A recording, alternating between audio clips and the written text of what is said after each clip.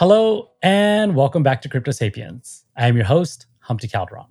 And today we are chatting with Michael McGinnis, co-founder of GM.xyz. In our conversation, we discuss the different schools of thought on building decentralized social platforms, protocols versus apps. We also talk about how we can help the society at large learn and care about the value of decentralization. We also talk about decentralized social and the ways that it improves connections in Web3 and how we govern communities. There has been a lot of attention given recently to decentralized social platforms, and much of this is accelerated by the acquisition of Twitter.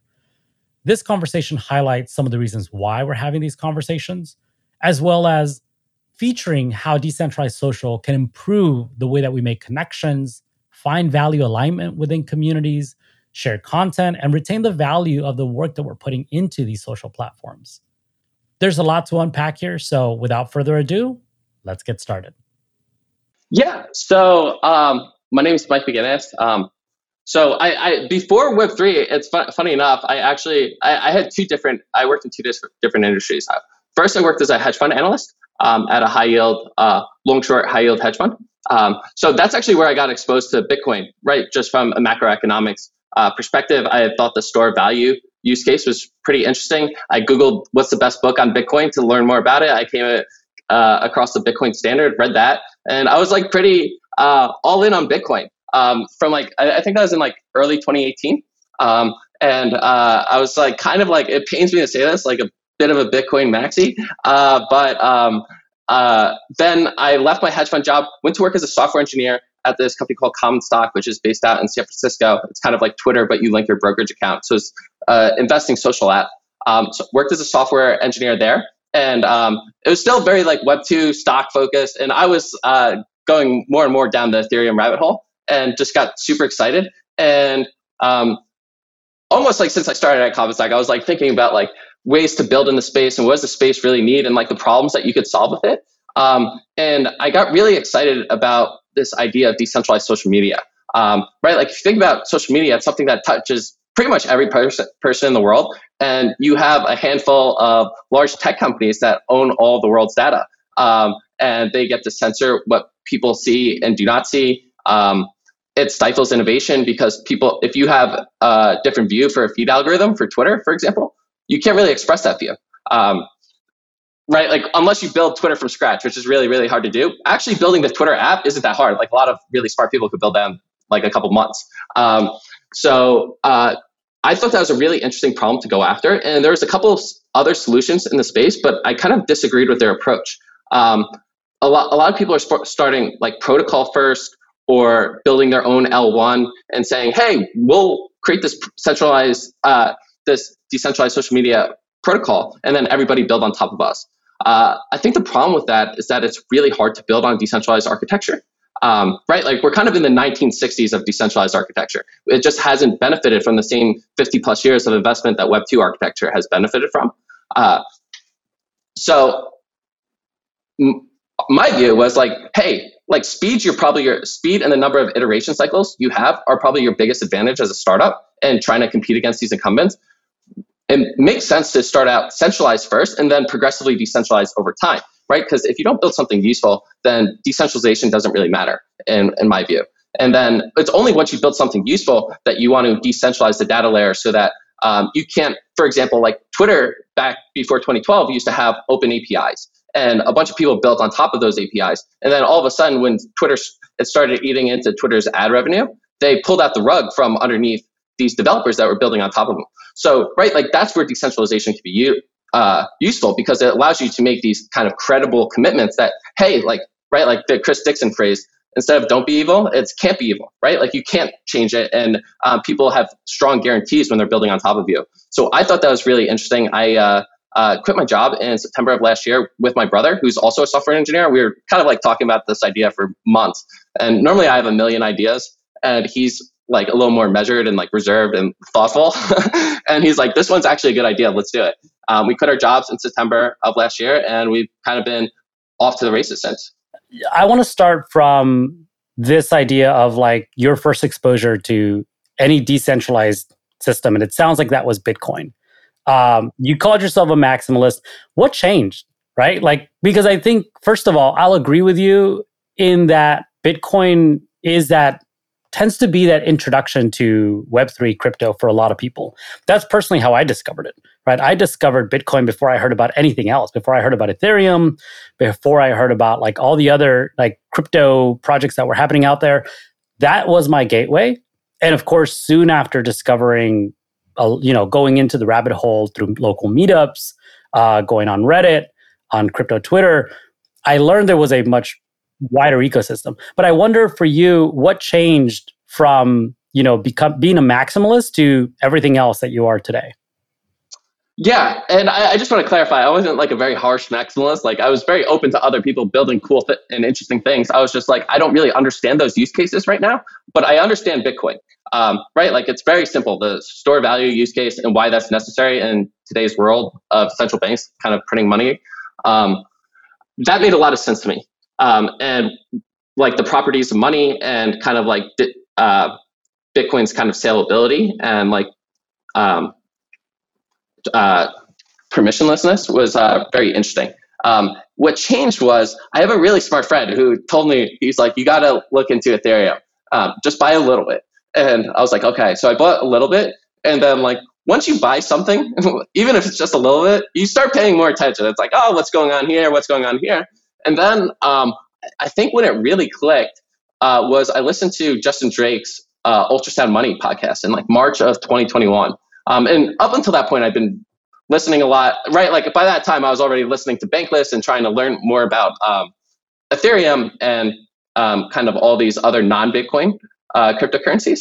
And the way Justin Drake put it with kind of the development, this was before EIP 1559, the transition of proof of stake, and how it was kind of going to make Ethereum like a superior form of money to Bitcoin. And I was like, within a week of that, I like sold half my Bitcoin and just put it all into Ethereum. And then I actually wrote an essay. So I wrote this essay called Why ETH Will Win Store of Value that like helped me organize my thoughts. So, and I ultimately, right, like if you think about it, Ethereum, and this is solely money, like, right, like from a money perspective, not like kind of all the cool things you could accomplish with Ethereum. And it's like, it's more scarce after EIP 1559 and the transition to proof of stake. I mean, currently it's all, on-chain activities and transaction fees are pretty low right now, and it's still more scarce than Bitcoin in terms of a lower inflation rate than Bitcoin. And then also it made sense as more secure. Because when you think about Bitcoin, right, they have this issue where the block subsidies halving every 4 years, and transaction fees aren't growing because there's nothing being built on top of it, right? So you run into the security issue where kind of security spend for Bitcoin scales linearly, right? Whereas Ethereum, the security spend because of proof of stake will always be in proportion to the market value of the network, right? So I think Justin Drake did the math, and it was like roughly like 10. With proof of stake, like the cost to attack the network would be roughly like 10% of, you'd have to acquire 10% of the supply, right? So if Ethereum has $100 billion market cap, you'd have to spend $10 billion, right? Like, and like right now people say, oh, Bitcoin's fine because it's X billion dollars to attack it. But like once it, and Vitalik made this great point on the subreddit, he's like, once Ethereum or Bitcoin, if it becomes a $10 trillion asset, the people you have to protect against are larger and like larger threats, right? So the security aspect made sense to me, and then like the real yield as well from proof of stake, the ability to kind of have 4% or maybe it's like 6% after the merge, risk-free yield is really compelling, and it creates this real yield dynamic. And then there's organic demand, and I kind of compared it to how the petrodollar system cemented the US dollar as the global reserve asset. You could see something similar developing around that, where people need to pay for decentralized compute, and you pay for that with ETH.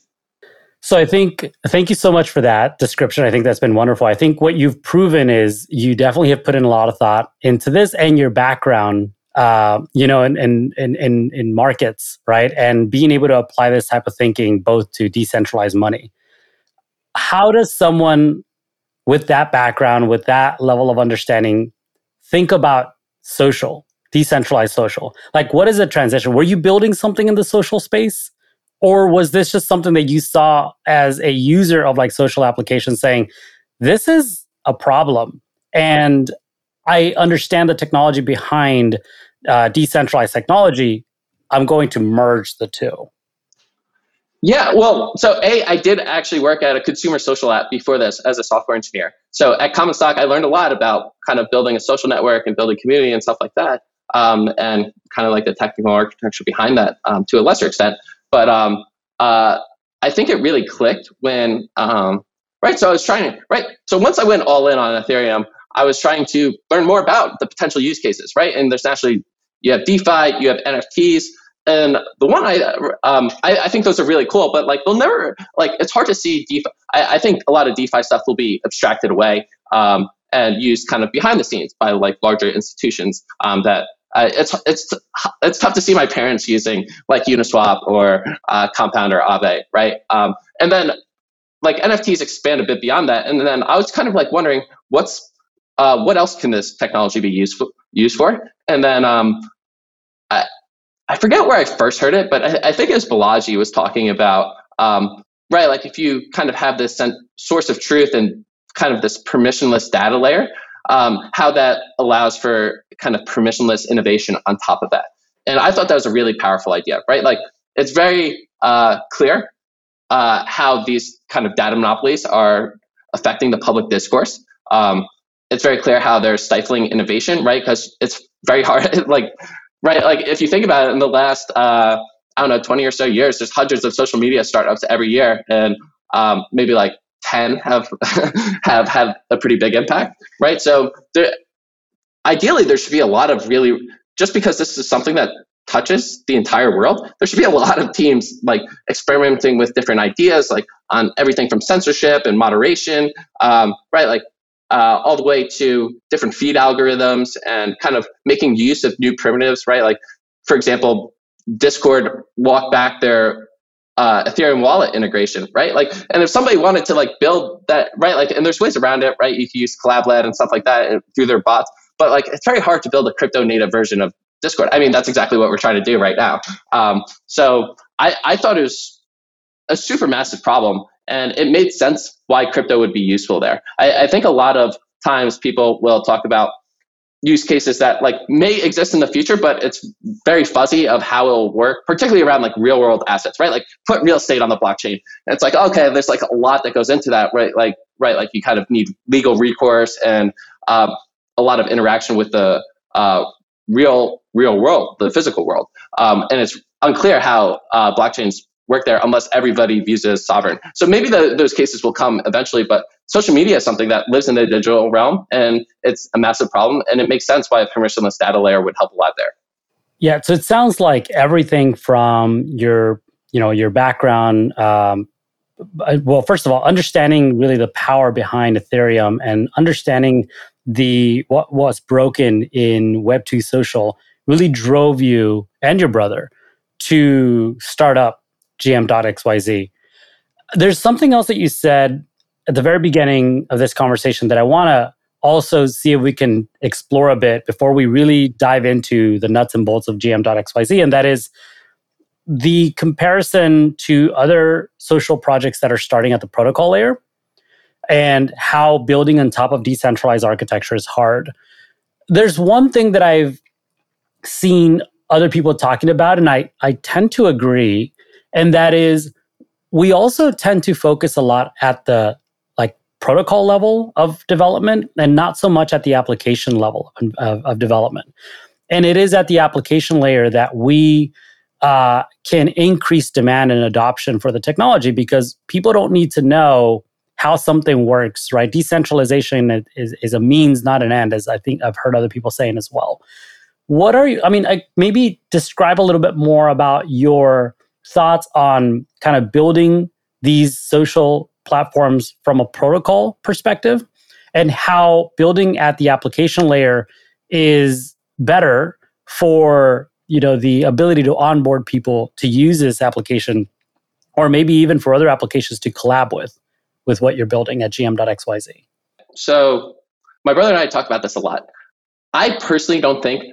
the majority of the world cares about decentralization or like privacy, and right, like you don't really care about these things until you kind of need them, right? But like we care about them. So it's kind of like, how do you, right, like this is something that's good for society. How do you get everybody to kind of adopt these things?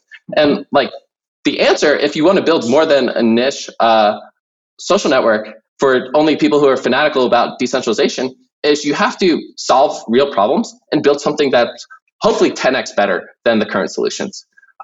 And that's where we started with GM. So our view was, if you don't build something useful, decentralization doesn't matter. So let's solve a real problem. And right now there's a massive problem that a lot of Web3 communities are wildly underserved by Discord, right? Like Discord's kind of the status quo. But if you think about Discord, it's really kind of a gaming chat platform that was never intended to be used by 1,000+ person NFT communities or DAOs, right? Like, so 100 people talking over each other in a Discord channel is a nightmare, right? Because everything's in chronological order. It's not sorted. There's no signal. Like if you're in 50 Discord servers and each one has 20 channels, that's 1,000 places that you have to click every day just to get caught up on all of your communities. And it was just never kind of built for what it's being used for today. So we saw that as a problem that we could start with and solve. So our goal, and the way we're thinking about it, is let's solve a real problem for people and build the absolute best home for Web3 communities. And then once you do that, right now there's kind of like millions of people in these Web3 communities, right? So if you could get millions of people to kind of bootstrap the network, then you could start building more broadcast use cases, right? So think like Twitter or Reddit. We're not trying to compete with Twitter or Reddit right now because if you post something on GM, versus Twitter or Reddit, you'll always get more likes and responses from Twitter or Reddit just because we're way smaller than them. But what we can do is we can build a scalable communication platform that is Web3 native. It builds in things like token gating and reputation systems and governance voting and stuff like that, and all the things these communities need in a very intuitive and easy to use way that's easy to stay on top of. So that's our goal. And then eventually, though, once you have millions of people on there, you can start building those broadcast use cases. And then, right, like we kind of start putting our data on chain and decentralizing it and making it permissionless for anybody to build a client on top of us. Hopefully open source our clients and encourage people to fork us, because all we really care about is growing that underlying data layer. And then people can fork our web app, our React Native app, and build apps of their own for different use cases. So like, let's just say you don't really care about the community abstraction. You care more about the Twitter use case. You can like not have communities at all on your app and only just following people and posting to each other and build a Twitter style use case. So that's how we're thinking about it. And then we want, right, so basically build something useful, decentralize the data layer, and then decentralize the governance layer as well. So that's kind of our 3-step process. So maybe describe a little bit about those processes themselves. So you're talking about decentralizing the data layer. Compare that for us to something like Twitter or Discord and how you're able to kind of build something different powered by, decentralized technology. And why is that important? Yeah, so right, like, so I know Twitter and Discord have some API endpoints that are open, but you can't go access Twitter's database, right, and build a Twitter application yourself that's just as good as Twitter using their data. So what we want to do is make it permissionless to build on top of us, to read and write to that underlying data layer and not have us kind of control that. So that's where I think the value is. Kind of like, so the best example would honestly be Twitter prior to 2012, when there's all these different types of Twitter applications, right? And everybody had access to the underlying data layer, and they built all these cool use cases. And that's how you had a ton of innovation. Like, I'm pretty sure quote tweets were invented by a third-party client, as well as like replies and stuff that Twitter didn't think of, right? Like some entrepreneur who was building for a select group of users thought of that. And that's kind of like the world we want to facilitate. And we think right? Like what decentralizing does is it allows us to make that hard commitment that, hey, we're right, like you can build on top of us and we're not going to pull the rug out from under you. Yeah, that's a good point. I like that. So we were talking about Discord also a little bit, and in terms of the current use of that application for communities to come together and also not just to communicate, but also maybe to even govern themselves, right? We do see a lot of like this soft governance happening at the Discord level. And you were talking about how like currently, while there is no native way to kind of make sense of that, there are tools like Collabland that may allow you to kind of bridge some of that data over and create some meaningful interactions with that data. How would someone do something differently with like GM.xyz? Yeah, so in GM, currently everybody signs in with a wallet. So everybody has a wallet linked to their account. And that enables us to do cool things, right? Where you don't have to stitch this third-party bot that people have to click on and go attach their wallets to. It just happens automatically. So you just, for your community, if you wanted to token gate it by your NFT project, you just paste the contract address in there, how many you need to have a certain role in your community. And then you can use that role to permission access to certain channels and like voting rights and stuff like that. So it's just native to the platform, and people don't have to like link their wallet externally, which is generally like not a great security practice. And then also, yeah, like you said, there's a lot of kind of soft consensus being reached on Discord via poll, or it's also a nightmare for a lot of community managers, because if you look at the way the governance process works today, it's like, hey, we have to, right, like I just submitted a proposal on Discourse, right? And then they paste it in Discord, and it's like herding cats to go, hey, go comment on this, and now go like vote on this. And then Discourse isn't Web3 native, so it's not token weighted when you vote. So you're running into issues there where your Discourse voting isn't matching up with your Snapchat voting. And there's a ton of issues there of just not being Web3 native and not having these particular communities in mind when you're building the platform. So those are a few of the problems we want to solve. Yeah, that's very good. There's also these conversations happening around identity. And I know one of the challenges that's commonly discussed when it comes to Web2 social is that, or even outside of Web2 social, just Web2 platforms in general, is that any identity that you create on these platforms are not self-sovereign, right? So they're owned by these platforms. So any identity you create on the Facebook platform is owned by Facebook. Any identity you create on Google is owned by Google. Any data associated to that obviously is also owned by these organizations. What are some of the benefits? And I'm curious to hear your thoughts, right? As someone who's developing a social platform that is very much built on top of this decentralized technology, what are your thoughts about the ability for people to join a platform like GM.xyz and generate an identity that may be composable, that functions outside of that platform? Like, what's the value to that? Yeah. So, okay, two things on identity. First, on composability. And I think composability is one of the most under-discussed aspects of Web3. I think it's going to be so important. And things that we want to enable is kind of putting your community reputation on chain, right? So if you think about it, right, there's a lot of people doing a lot of great work in these Discord communities, and they're getting no credit for that, right? Like, it'd be nice to have something similar to Reddit Karma, but just for your community, where people have points. And there's a lot of cool and interesting projects going after this and trying to put reputation on chain. Source Credit is one that I know has attempted this. Yeah, so right, like if you have that community reputation on chain, it becomes really useful because you can use it across the web, right? So if you go into, I don't know, your personal, right, like some website, right, you do a giveaway, only people who have X reputation within our community will be eligible for this giveaway. You can use it, you can imagine people baking these identities into things like lending platforms and, right, like unsecured lending, which is a big problem that like a lot of people are trying to address right now. So yeah, I think that composability is huge to be able to kind of take where your wallet address is really kind of like your username or your name, and you use it across all these apps in the crypto ecosystem. So I think that's like the first part of identity. And then the second part, which is more Web 2 focused, but I think it's really important, particularly as it relates to Discord.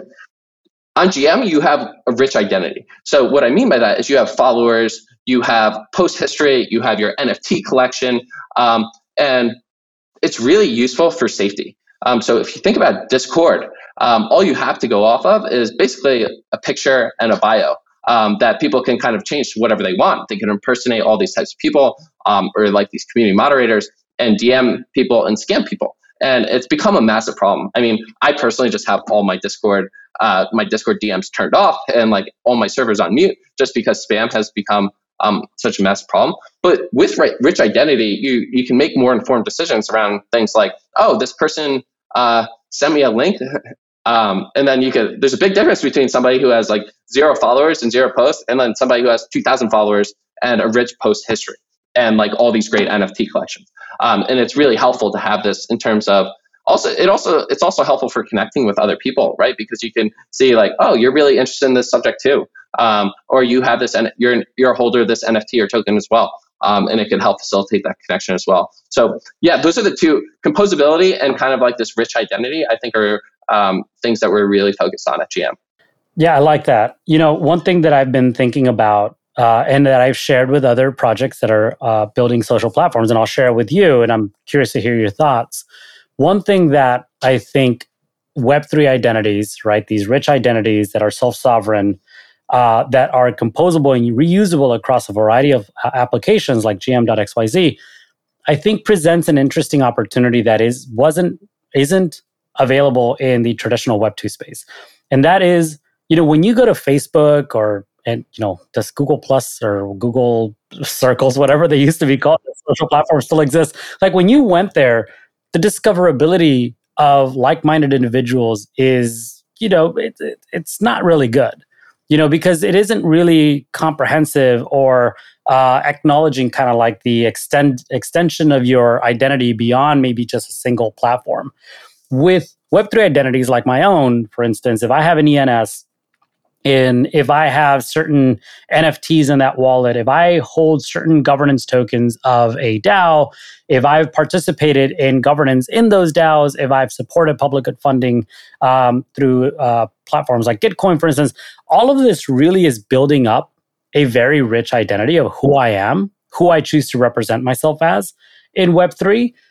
It's interesting to consider how all of these different metrics or touch points in my Web3 identity could be used within a social application to then help with the discoverability of other like-minded individuals.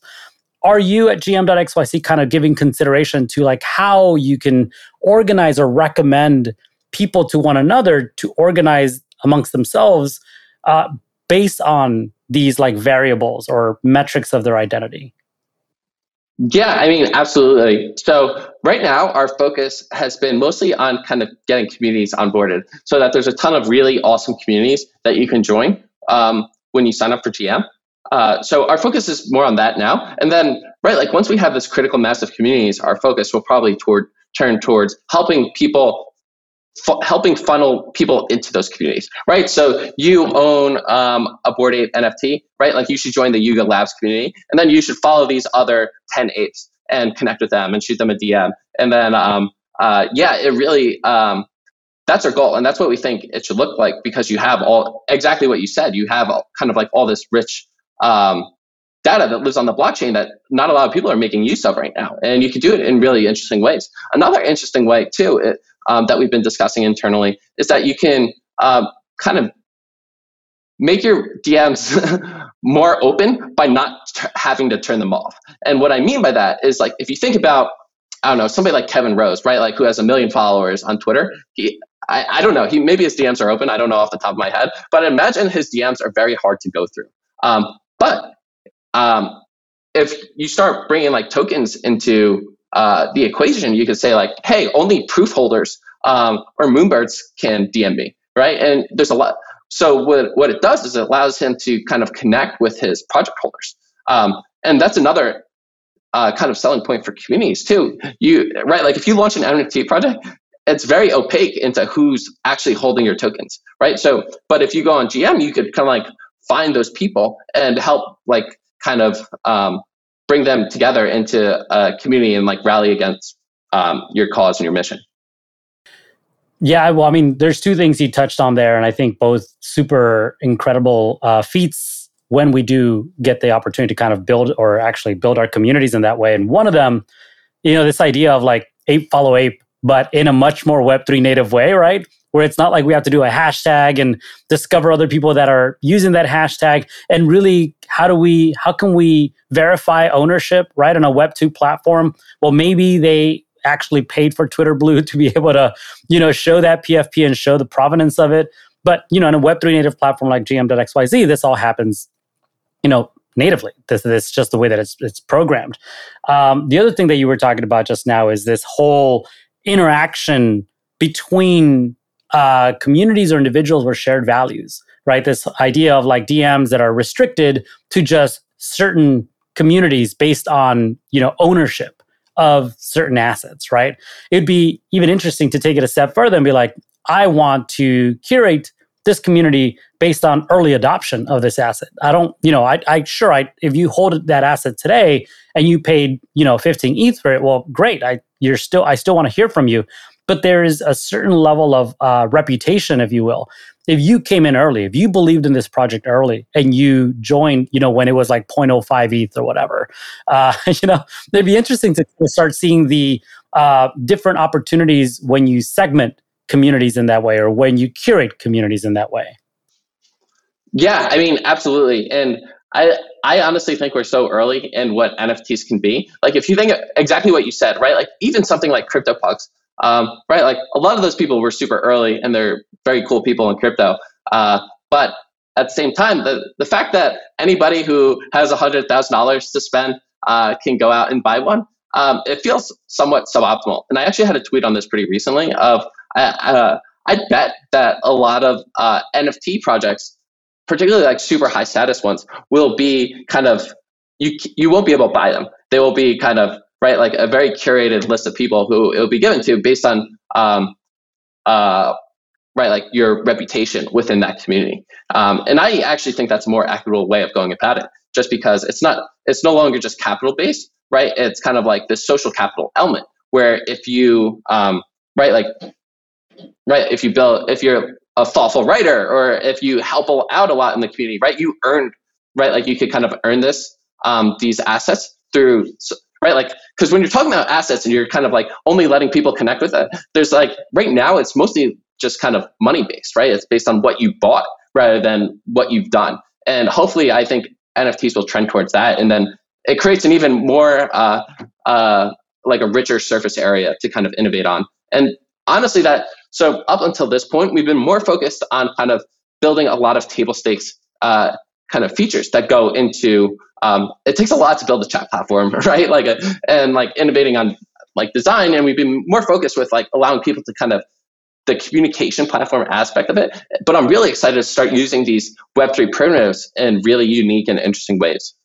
What are your thoughts in terms of, the transition from Web2 to Web3 native applications in the social space? Obviously, you're building one and you're kind of staked to the success of Web3 social. What are we missing right now, just generally, in terms of like adoption by not the small niche community that we are, but outside of it? Yeah, I mean, honestly, I think a lot of things need to be abstracted away. So, right, like people don't even realize what's going on behind the scenes, where like a wallet setting whatever asset and having to check Etherscan to make sure it went through, right? Like a lot of that just needs to be abstracting away and kind of like the equivalent of using Venmo rather than MetaMask to send ETH, right? And I think that's one of the reasons I'm most excited about Web3 social. Like, so kind of what we were talking about earlier, if you think about, right, like DeFi is super, super important, but it only appeals to a very small subset of the global population. NFTs definitely appeal to more people than DeFi, but still there's a lot of people who like don't quite get it, right? Or like they'll never really be interested in kind of buying like a monkey PFP, right? And they'll always be against it. But honestly, social is something that kind of touches everybody in the world, and it could be a way, if done thoughtfully, to show people why kind of these Web3 primitives are extremely useful, right? Like what happens when everybody has essentially a bank account linked to Facebook, right? Where you could receive payments and you can connect based on like the assets you own or the things you've done, right? With POAPs, it gets like you can prove that you've actually done something, and then you could take your identity to other places on the web. It's really, really interesting. And honestly, one of the things I'm most excited about with social because it can really onboard the next billion users into Web3. I like how you frame that. You really, I think, brought it together and talked about the distance from maybe the average user, even in the Web2 space, even to these types of interactions with finance, for instance. Like in the population of the world, what percentage is participating in TradFi, right? Not talking about owning a bank account, because even that, there is a small part of the population because there's a lot more that are unbanked, right? But even the ones that have bank accounts, how many of those are investing? How many of those are actively investing, not just put it into some sort of yield fund and hoping that it gains enough interest over time? How many people are collecting art? How many people like going into the NFT narrative? How many people are collecting art? How many people are supporting their artists by going to their concerts and buying their music? But then going to the social aspect of it and seeing the growth, a rapid growth of social spaces, and how many people that use the internet are using social applications, right? It's quite a large swath of the population. So we start looking at different ways to engage communities who are interested in these applications in the traditional space, and then carry that over into the Web3 space by really powering it up using this decentralized technology. And I agree with you. I think, firstly, we're social beings by nature. So, really being able to like engage with other like-minded individuals, talking about our common interests, doing it over chat, doing it over video, just all of these social elements are hugely important to, I think, us as human beings to then transcend that and actually talk about social from an ownership perspective, from this more equitable perspective. I think that that's really interesting. And so I'm personally very much interested and fascinated by the work that's being done in decentralized social. Yeah, I think you said it perfectly. And all of those things that you touched on, we're super excited about as well. Yeah. So I guess maybe to wrap it up, why don't you give us like the next 30 days, 6 months, 1 year for GM.XYZ? What are you hoping to achieve in the near future and the long term? Yeah, so kind of in the near term, what we're really focused on is building a really great product. Because like I kind of said in the beginning, like you need to build a really great product if you're actually going to be serious about competing with Discord and like kind of these Web2 software platforms. So right now we're focused on building a great product. What we have is we have a wait list of communities looking to launch on GM, and we onboard them and we're talking with them, learning about their problems. They're giving us lots of feedback. And we're kind of iterating and making the product. It's honestly getting better every week. So if you can follow our weekly updates on GM, and we're shipping new things. The products we have a goal of making the product 5 to 10% better every week. So we're just shipping. There's still a lot of things that we need to build, like voice is one. People write like something like Twitter Spaces or Discord stages is something that a lot of communities need. We're actually innovating on some things that Discord doesn't do. So if you think about one thing that I think that drives me nuts about Discord is you can't leave channels on Discord. So you can only mute them. And then you can hide those muted channels, but still it's annoying. It should be more like Slack, in my view, where you like join a community or a server and there's a few default channels that are applicable to everyone, right? Like, because if you jump into a Discord server, all 70 channels are not relevant to you. There's probably maybe 2 or 3 in each community. And then what it also does by having opt-in channels is you can create actually more. It allows you to create more channels because you don't have to worry about cluttering the channel namespace. So if you're a 1,000-person community and 5 people want to create a book club, you can create a channel for that book club without having to worry about it bothering everybody else. And then new people can find it, and it allows for all these interesting changes in community structure. So we're honestly focused on you. So that's something that we plan on shipping in the next 2 weeks or so, which should be pretty exciting. But stuff like that and voice and really kind of building all this cool functionality is our focus now. So building a great product, then onboarding more communities, right? We want to get to well, right now you have to kind of go through us and do this waitlist process just so that we could build personal relationships with all these community managers and learn more about their problems. But then once we feel like we have a truly great product, we're going to open up the platform more. So we're going to allow anybody to just create a community and allow for kind of this right, like kind of like, right, like this serendipitous community creation is, and then once you have this critical mass of communities, then you can start building kind of more of those broadcast use cases and then as we're doing that, we want to start hopefully in the next year or so, productionizing our APIs and getting more serious about decentralizing the data layer once the product isn't changing as much. So right now the product's changing literally every day. We're shipping code every day, and it'd be a nightmare if we had to like kind of migrate our data models on decentralized architecture. It's really, really hard. And like, I don't even know how to build voice in a decentralized way.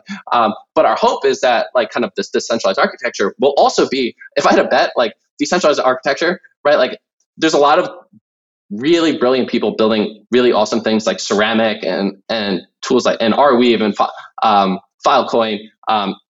They're building all these interesting things, and our hope is that like they'll be much better even 12 months from now, right? Like, so that's another advantage of focusing on the product first, is that best practices for decentralizing your data layer are probably going to look dramatically different in the next 6 months, let alone 12 to 24 months. So that's another advantage of focusing product first. And then hopefully we can contribute to that too. Once like we're not iterating on the product as much, we can start decentralizing the data layer. And then after that, decentralizing the governance layer. All right, that's amazing. So the last question that I normally ask is, you know, this could be someone on crypto Twitter, this could have been someone that you read a book from, but who has been the most influential in your crypto journey? Tough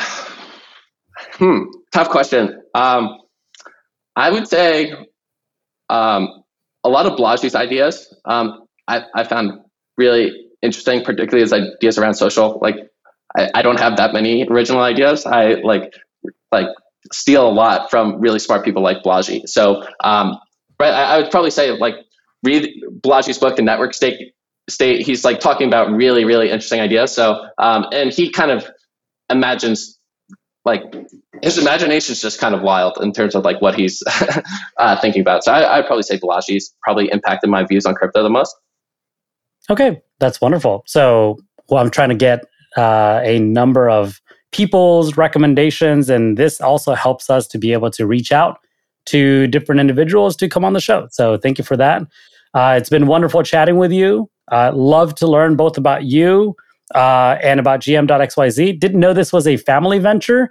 I think that's really rad. I think that my brother's right over there. He's coding right now. There he is. All right. He's locked in. Yeah, definitely. So this has been really wonderful. I look forward to being able to continue chatting about what you're building and maybe even seeing if there's additional ways that we can collaborate in the future too. So thank you for your time. That sounds great. Thank you for having me. And that's a wrap. Thanks so much for sticking all the way to the end with us. If you'd like to learn more about Michael and GM.xyz, you can find them on Twitter. Michael at MikeMCG0 and GM.xyz at GM.xyz. Please don't forget to like and subscribe wherever you're listening to this podcast. It truly means a lot to us. And give us a 5-star review too. That helps extend the reach of this content and connect to more people like you. And if you enjoyed this conversation, you can check out our archive at cryptosapiens.xyz. Until next time, stay brainy.